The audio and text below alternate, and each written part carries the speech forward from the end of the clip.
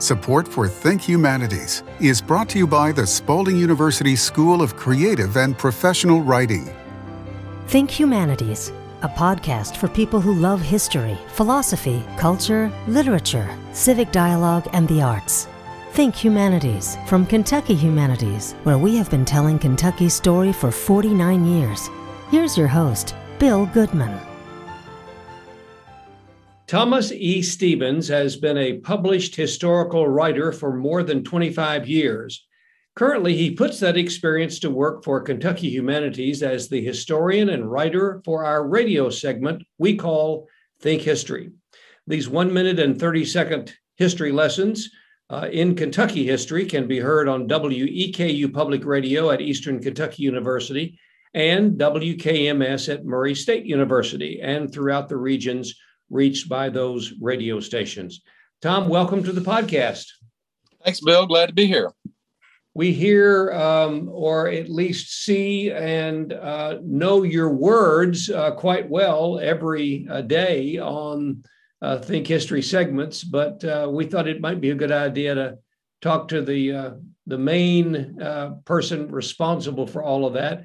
Tom, tell me a little bit about your background, how you got into history, and your other writing career that you've started some time ago.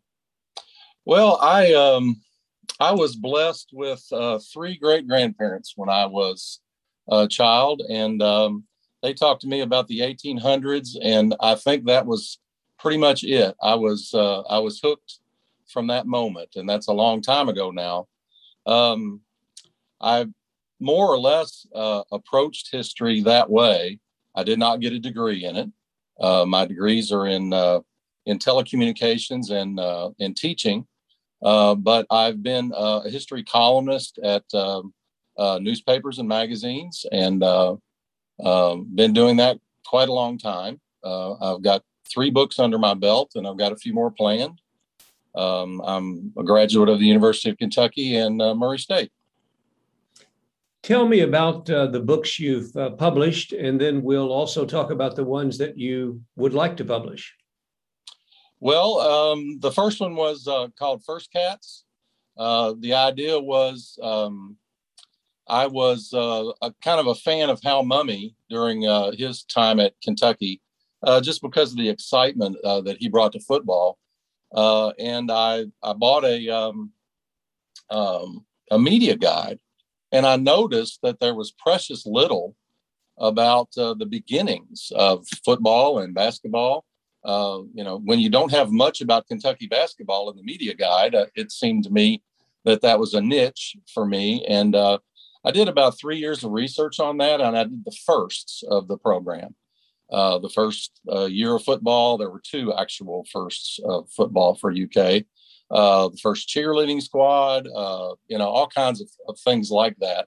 And it was very successful for me, and did a lot of book fairs and things, and it sold very well. I think I sold out in 8 weeks, and it's now in its 3rd printing. And I believe we're on about 12 years now since it came out. Are sports books still popular? At this year's Kentucky Book Festival, I know we have a number of those, and there are always, it seems like, a spate of books coming out about sports in Kentucky. What did you find why did it sell so well? Well, I'm going to go in a different direction than most people expect, because I really did the book because I thought it would sell well. That's what you want as an author. But I noticed at the book fairs that the fans, the people decked out in blue and white, for example, coming down the row, they very seldom were interested in the book. It was people that knew them. Dad would love this book, things like that. That's what drove sales. And it was really surprising to me. I did a lot of sales of people going into Rupp Arena. There was a little bookstore at the venue, and I put it out there before games, and that's the way it always was. The fans were interested in getting to their seats, but the people that knew the fans, they wanted to buy this book.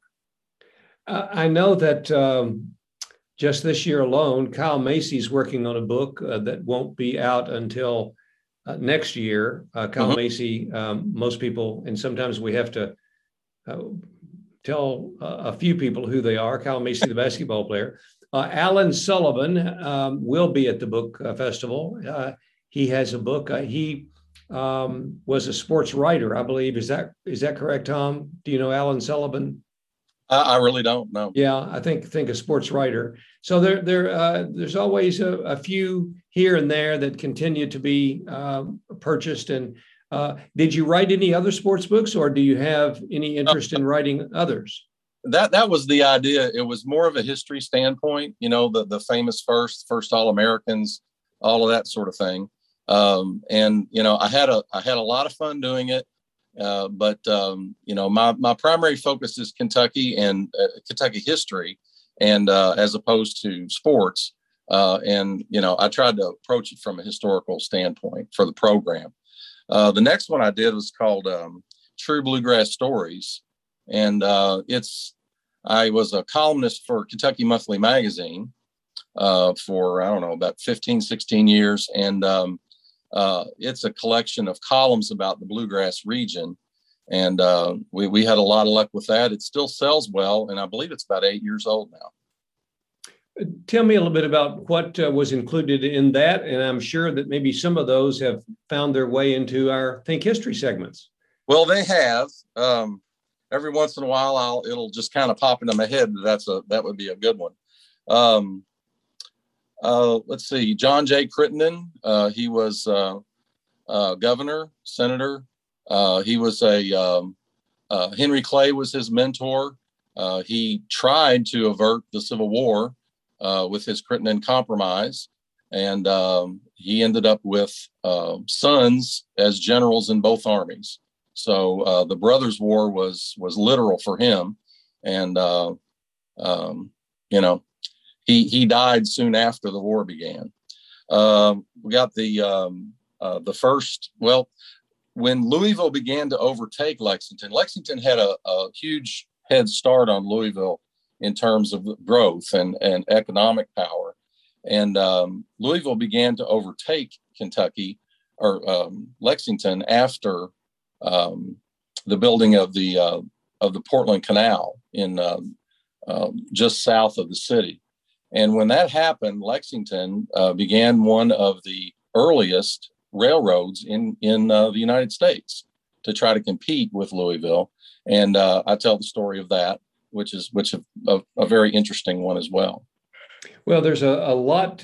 I guess you've never really had a lack of stories to tell or to write about. A lot of people sometimes question whether or not we would ever run out of segments for Think History. And I guess maybe in decades in the future, there might be that possibility. But it seems like there are always interesting stories that can be found. Well, I think that's true. And, when we, first started this, and I realized that I think it's upwards of 250 or 60 a year that you've got to come up with. It is daunting. You're sort of looking at the blank page and you're worried, but I've never run short of stories. It never ceases to amaze me how many people were Kentuckians. For example, they've got Transylvania University is often called the mother of governors because Kentucky was like a funnel. And so the people from even New York and New Jersey and Pennsylvania, Virginia, the Carolinas would have to come to Kentucky only one of two ways, down the river or through the Cumberland Gap. And so there's so many of those people as they moved west, lived here or were born here. And then as they proliferated out west of here, their lives and careers were intertwined with the states. And so Transylvania is often called the mother of governors because of that. And it's just astounding how many people that you find. I did a book on the Civil War called Civil War Game Changers last year or so. And that comes from just the incredible number of people who were Kentuckians that Lincoln relied on to win the war.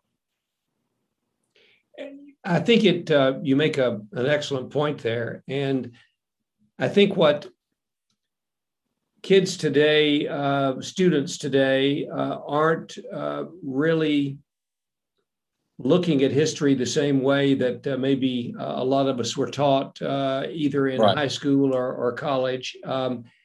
In many ways, I regret that, but I hope they are, and classrooms might be able to use the segments you write and the radio segments that are on now in 2 public stations to do a little bit of teaching in the classroom. And I'll give you an example of sometimes I think it's certainly without any qualms about saying how surprised I am or how interested I am in some of the stories that I've never heard of, and that happens very, very often. Today, driving to the town that you live in, Louisville, on 64, I don't know if I've ever seen this before, but a segment that you did on Thomas Edison, being a native, being a person who lived in Louisville, the Thomas Alva Edison, who we learned about as we were small children in grade school, I guess, or it could have been one of those little blue biographies. And when I learned or was reminded of Thomas Edison's citizenry in Louisville by you and by the segment that you wrote that I read, and I'm gonna go to that house. Now today I didn't have time, but his boyhood home is something that I think would be interesting to see. That's just one example. And I put you on the spot here and ask you, have you ever been to Mr. Edison's home? Absolutely. There are a quantity of Edison light bulbs there. One of the things that I remember growing up is a segment that was on the local news in which an Edison light bulb, which it needs to be said that they were not designed to go out ever. They were built to last, literally, and so there was no planned obsolescence built in. And there was a light bulb that burned continuously. There was no switch in a Louisville firehouse for 70, 80 years, and they finally took it out. And I think it found its way into the Edison house. And so they have a wonderful display of those, some of the old cylinder recording devices, recording mediums, lots of interesting things. And, he was a kid, and a young man who lived the school of hard knocks, but he was a tinkerer, and that always got him in trouble. And it got him in trouble in Louisville, but he was right on the verge of some, major inventions when he was here. But he got fired from his telegraph job and went to Boston and almost immediately became famous. Tell us the background, the interesting part of the story that I learned from you on why he was fired. Yes, he earned a lot of money as a telegrapher. That was a highly specialized job. But he was still borrowing money from friends, and he was kind of mysterious because he would stay in his room all the time. Well, he in the middle of the night, he kind of got into the telegraph office and siphoned off some acid, which in those days it was just beakers of acid with a wire in them, and they were used as batteries to operate the telegraphs. Well, he wanted some of that power for one of his inventions, and he ended up breaking the beaker, and it dripped. This acid dripped on his boss's desk on the first floor, so it went through the ceiling. And the next morning, he was summarily fired, and the boss said, "Mr. Edison, we want telegraphers, not experimenters." Well, that's one interesting story, and there are so many. And by the way, let me just tell listeners that if they don't hear the segments on WEKU and WKMS, they're on our website, kyhumanities.org. You just have to scroll down on the homepage, and and look for Think History, and all of them are there, and they're short and they're wonderful to read and to listen to. Tom, is it difficult for you to tell a Kentucky history lesson in 165 words, which I'm just going to guess is about an average of what you write for us? Well, at first I found it, I was about 10 words too long usually. And then I'm an old editor, so usually you can find a way to take words out without losing meaning. So that's kind of what I do. The odd part about it is that as I've gone, into my second year here, I found that very often when I get finished, I'm very close to 165 words. So I'm slowly getting better at it, but it can be a challenge. And the other thing that I found is there are a lot of people who are high achievers, and you really have to leave some things out, and you have to truly focus on one particular aspect of their lives.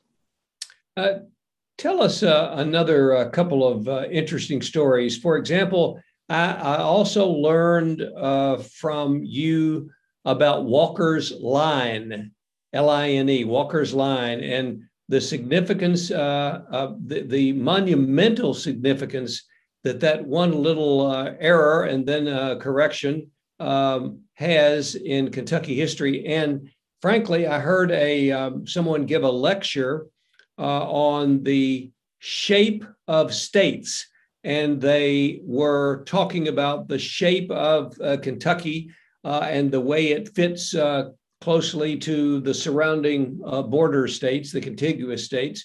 But if people know, as Paul Harvey would say, the rest of the story, tell us about that little portion of Kentucky and Tennessee called Walker's Line. Well, the line goes back to 1665. The king, by royal decree, established the border of North Carolina and Virginia. And in those days, it was considered that the line would go from Atlantic to Pacific, so that the continent would be striped, so to speak, and, New York colony all the way to what today would be Washington State or Oregon, and so on. And so that North Carolina, Virginia line, as the states began being admitted, was going to carry across. And Dr. Thomas Walker and his crew were supposed to survey on that 3630 line. And it was so densely, woods, there was so much woods, and it was so difficult to get through that his surveyors had speculated that they had a lot of trouble. Well, and you say, well, they did have a compass, and so they should have been able to survey it properly, but they didn't. And there's also a theory that mineral deposits in the area may have messed them up, but the line is a mess, and it kind of zigzags across from east to west. And but there is one spot where there's a V, which they called a jog. And as the story goes, a lot of people who thought they were living in Kentucky, when the line came through well north of their farms, they were upset. And 30 families had enough political pull to petition the General Assembly and the governor to be included in Kentucky. And there's an old story, which is probably not true, that involved a bourbon barrel around a particular blackjack oak tree. However, that V, which incorporates those 30 farms, is today just past the Kentucky-Tennessee line on I-75, and that place name is known as Blackjack. Is there a historical marker there? Yeah, absolutely. I've seen that near the. What you do is you stop at it's the first Kentucky rest stop on I-75 after you leave Tennessee, and that it's there, and you can see that area, and Blackjack is right there on the map, and you can also see the V on the map. I'm talking to Tom Stevens, who is a published historical writer for more than 25 years. He's also the principal writer, the chief penman of our Think History segments on WEKU and WKMS. And we'll have more with Tom right after we pause for the wonderful folks at Spalding University to tell us about their writing school. Spalding University's affordable, nationally distinguished low-residency MFA in writing offers excellent instruction in a compassionate, supportive community. Focus on your own area of concentration. Explore across genres and examine the interrelatedness of the arts. During one-on-one independent study, you'll write prolifically and receive expert feedback from your faculty mentor, developing the discipline to keep writing for life. Study fiction, poetry, creative nonfiction, writing for children and young adults, and writing for TV, screen, and stage. Learn more at spalding.edu/School of Writing or email schoolofwriting@spalding.edu. Tom, you mentioned that some of what we all know is folklore or not able to be substantiated by fact. How many stories do you hear or do you research that you might be skeptical of, or you have to go to 2 or 3 sources, or sometimes you find that they're complete folly and not true at all? Well, that Black Jack Jog story is a perfect example. A gentleman about 100 years ago now, it might be 1915, between 1915 and 20, wrote an article about that. And I believe it appeared in a book as well. And he got in a lot of trouble because it wasn't true, most of it. And he just, he created characters and they spoke about what was happening. And none of that was true. But if you go through the historical record, history is a fact-based business. And so when you go through, you can find the true story, which I find equally fascinating with the made-up version. And so, that's a good example of what you have to do to wade through. I just think that in most cases, the truth is much more interesting than a made-up story that rings a bit true. That somebody might find is funny or has some different ending or whatever. But I happen to agree. And we always, certainly in history or in journalism, we want to be sure that we're telling the truth and right. We're using facts. Out of all the stories, after 25 years of this, I know you have some favorites, and I don't know whether just to try to get you to recite some other Think History segments that maybe fascinated you, or quite honestly, ones that you might have been surprised by yourself. Are there any that you can recall and tell our listeners that they might do a little bit more research on and think about something interesting that they might want to pursue? Well, there are. I love a good story, and it's amazing how often you'll run across it. I mean, I used to work for the Kentucky Historical Society way back when, and among the people that are often talked about is a man named Garrett A. Morgan, who is an African-American inventor, invented lots of things. But one of the things he invented was the gas mask. And he invented it at precisely the moment that it was needed by American forces in World War I.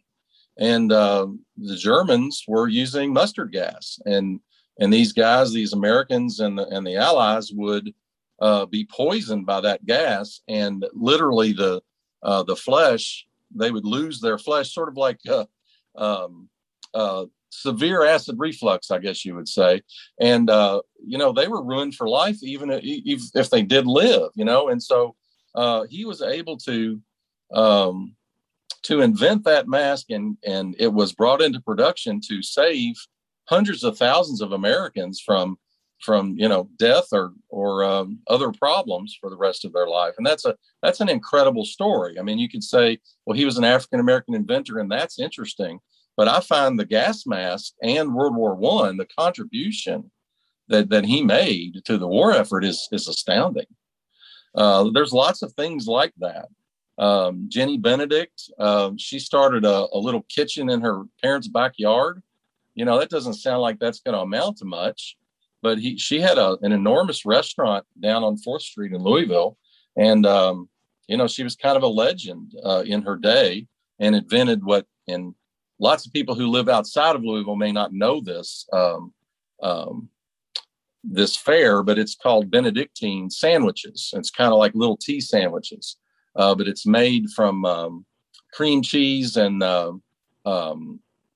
cucumber juice. But it was the mainstay in Louisville, and she was locally famous for that. There's a woman named Pearl Lowe Boyd who I came across. It's a terrific story. She grew up in Western Kentucky. Her son found reams and reams of papers that she had written, and he didn't even know what it was, but it was a local newspaper column in Florida that she had written from the 1930s until her death in the mid 1960s, all about Western Kentucky. It's just a wonderful treasure of stories that they say that Kentucky never really leaves Kentuckians, and that was certainly true in her case. And so we all benefit from the people who loved Kentucky.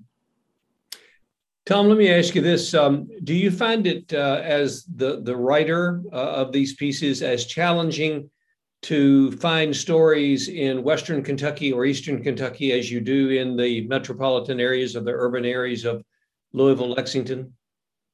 Not really. Sometimes they can be more obscure. Sometimes they can be a little bit harder to source. But usually you can find some pretty interesting stories. Lots of people who grew up in Eastern Kentucky left, but they accomplished great things. And, I find that fascinating. Lots of actors from Western Kentucky, for example. You never know where you're going to find a good story.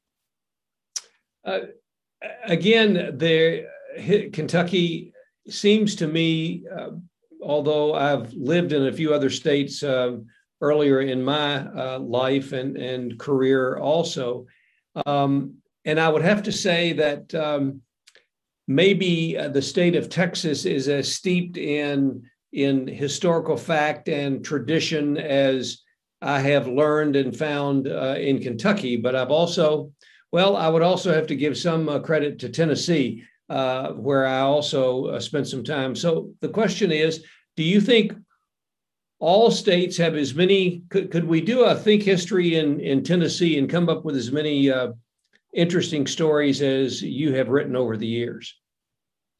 Well, Texas is a lot younger, but it's a lot larger.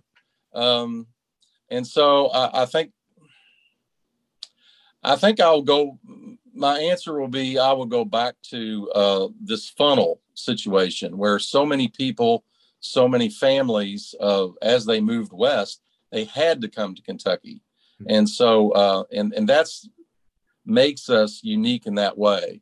When you realize that Kit Carson, who, famous trailblazer, who was the inspiration for Carson City, Nevada, which is the capital of that state, and Presley O'Bannon, who gave the Marine Corps the Halls of Tripoli and the officer's sword, Stephen F. Austin, who is a founder of Texas, Jim Bowie, also in Texas, who died at the Alamo. They were all Kentuckians, and so the James brothers.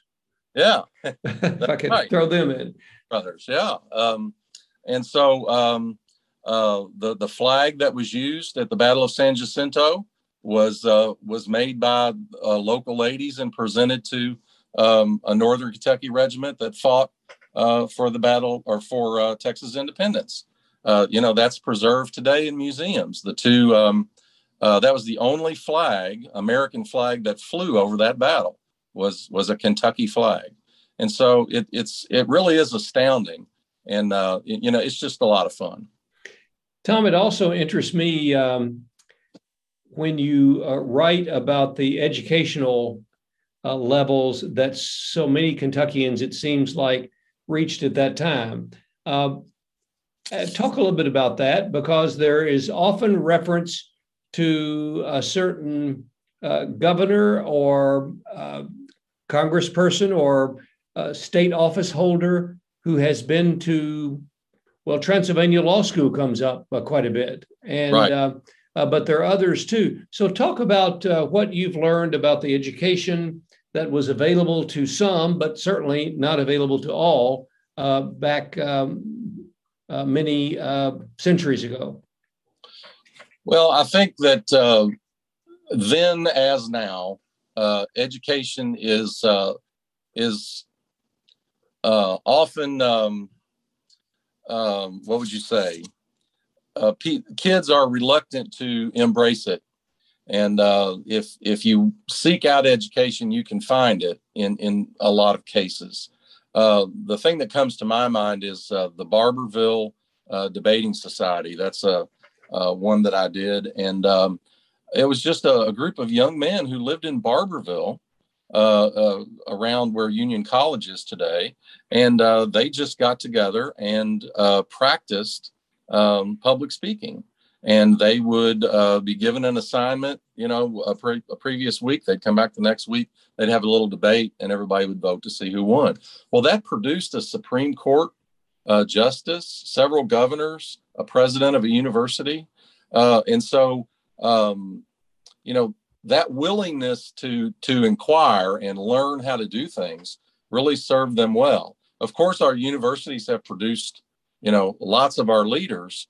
But these people were very hungry, and they didn't live as long as us. And so they were in a hurry.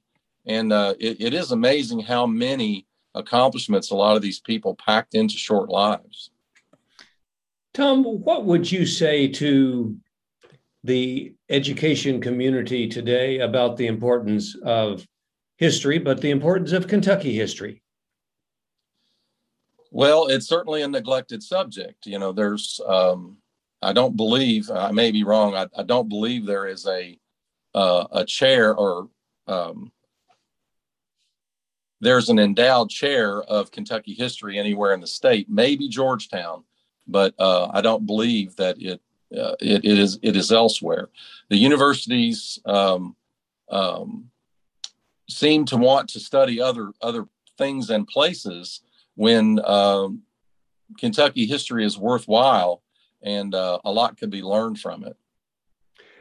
Is it something that you will continue to do as your profession and as your hobby? Do you have another book in mind? Your last book that we didn't talk a lot about, but Kentucky Land of Tomorrow, or your latest book, Civil War Game Changers, Kentucky and Kentuckians in America's Bloodiest Conflict. And you told me as we finish up here, just very briefly, that book really emphasizes the number of people from Kentucky that I'm sure fought, as we know our history, on both sides of the conflict. Well, it really does.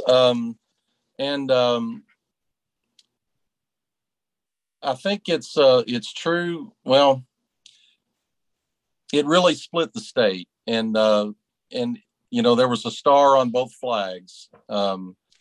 Kentucky was admitted and stayed in the Union, but was also admitted into the Confederacy. But Kentuckians remained loyal to the Union, but it was a battleground. What was going on here during the Civil War? It was fought on our soil, and Kentuckians had a great difficulty with that because they lost their rights to a swift jury trial, for example, to be able to get out of jail, to be able to get counsel. That's the suspension of habeas corpus. But Lincoln had so many Kentuckians who helped him along the way, those are always interesting stories. John Hunt Morgan, tried to hold the state for the Confederacy.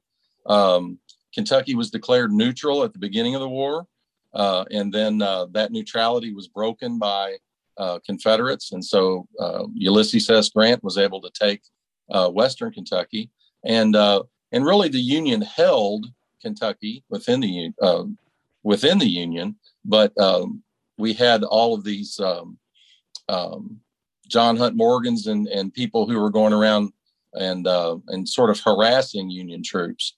But Lincoln's strategy, his helpers in Kentucky, the Speed brothers, for example, James Speed, who became his later Attorney General, him and his brother Joshua, they helped keep Kentucky loyal and at that early period. So it's an astounding story, and Lincoln could not have won the war without the help of so many Kentuckians. Tom Stevens, as we said at the beginning of our podcast, published historical writer for more than 25 years, has written several books. He was a columnist and wrote for Kentucky Monthly Magazine. He is I'm going to say the chief correspondent, the chief writer of our Think History segments that appear on WEKU and WKMS radio, and also on our website at kyhumanities.org. Tom, thanks for being with us. Any parting words about the historical nature of what you do, and do you ever get tired of it? No, not at all. I do approximately one a day, and I just eat it up. I really enjoy it, and like I said, it's a lot of fun. Tom Stevens, thanks for being with us. Thank you. Think Humanities is a podcast from Kentucky Humanities, where we have been telling Kentucky's story for 49 years. Think Humanities is available at kyhumanities.org, iTunes, and SoundCloud. Join us next week for a new episode of Think Humanities.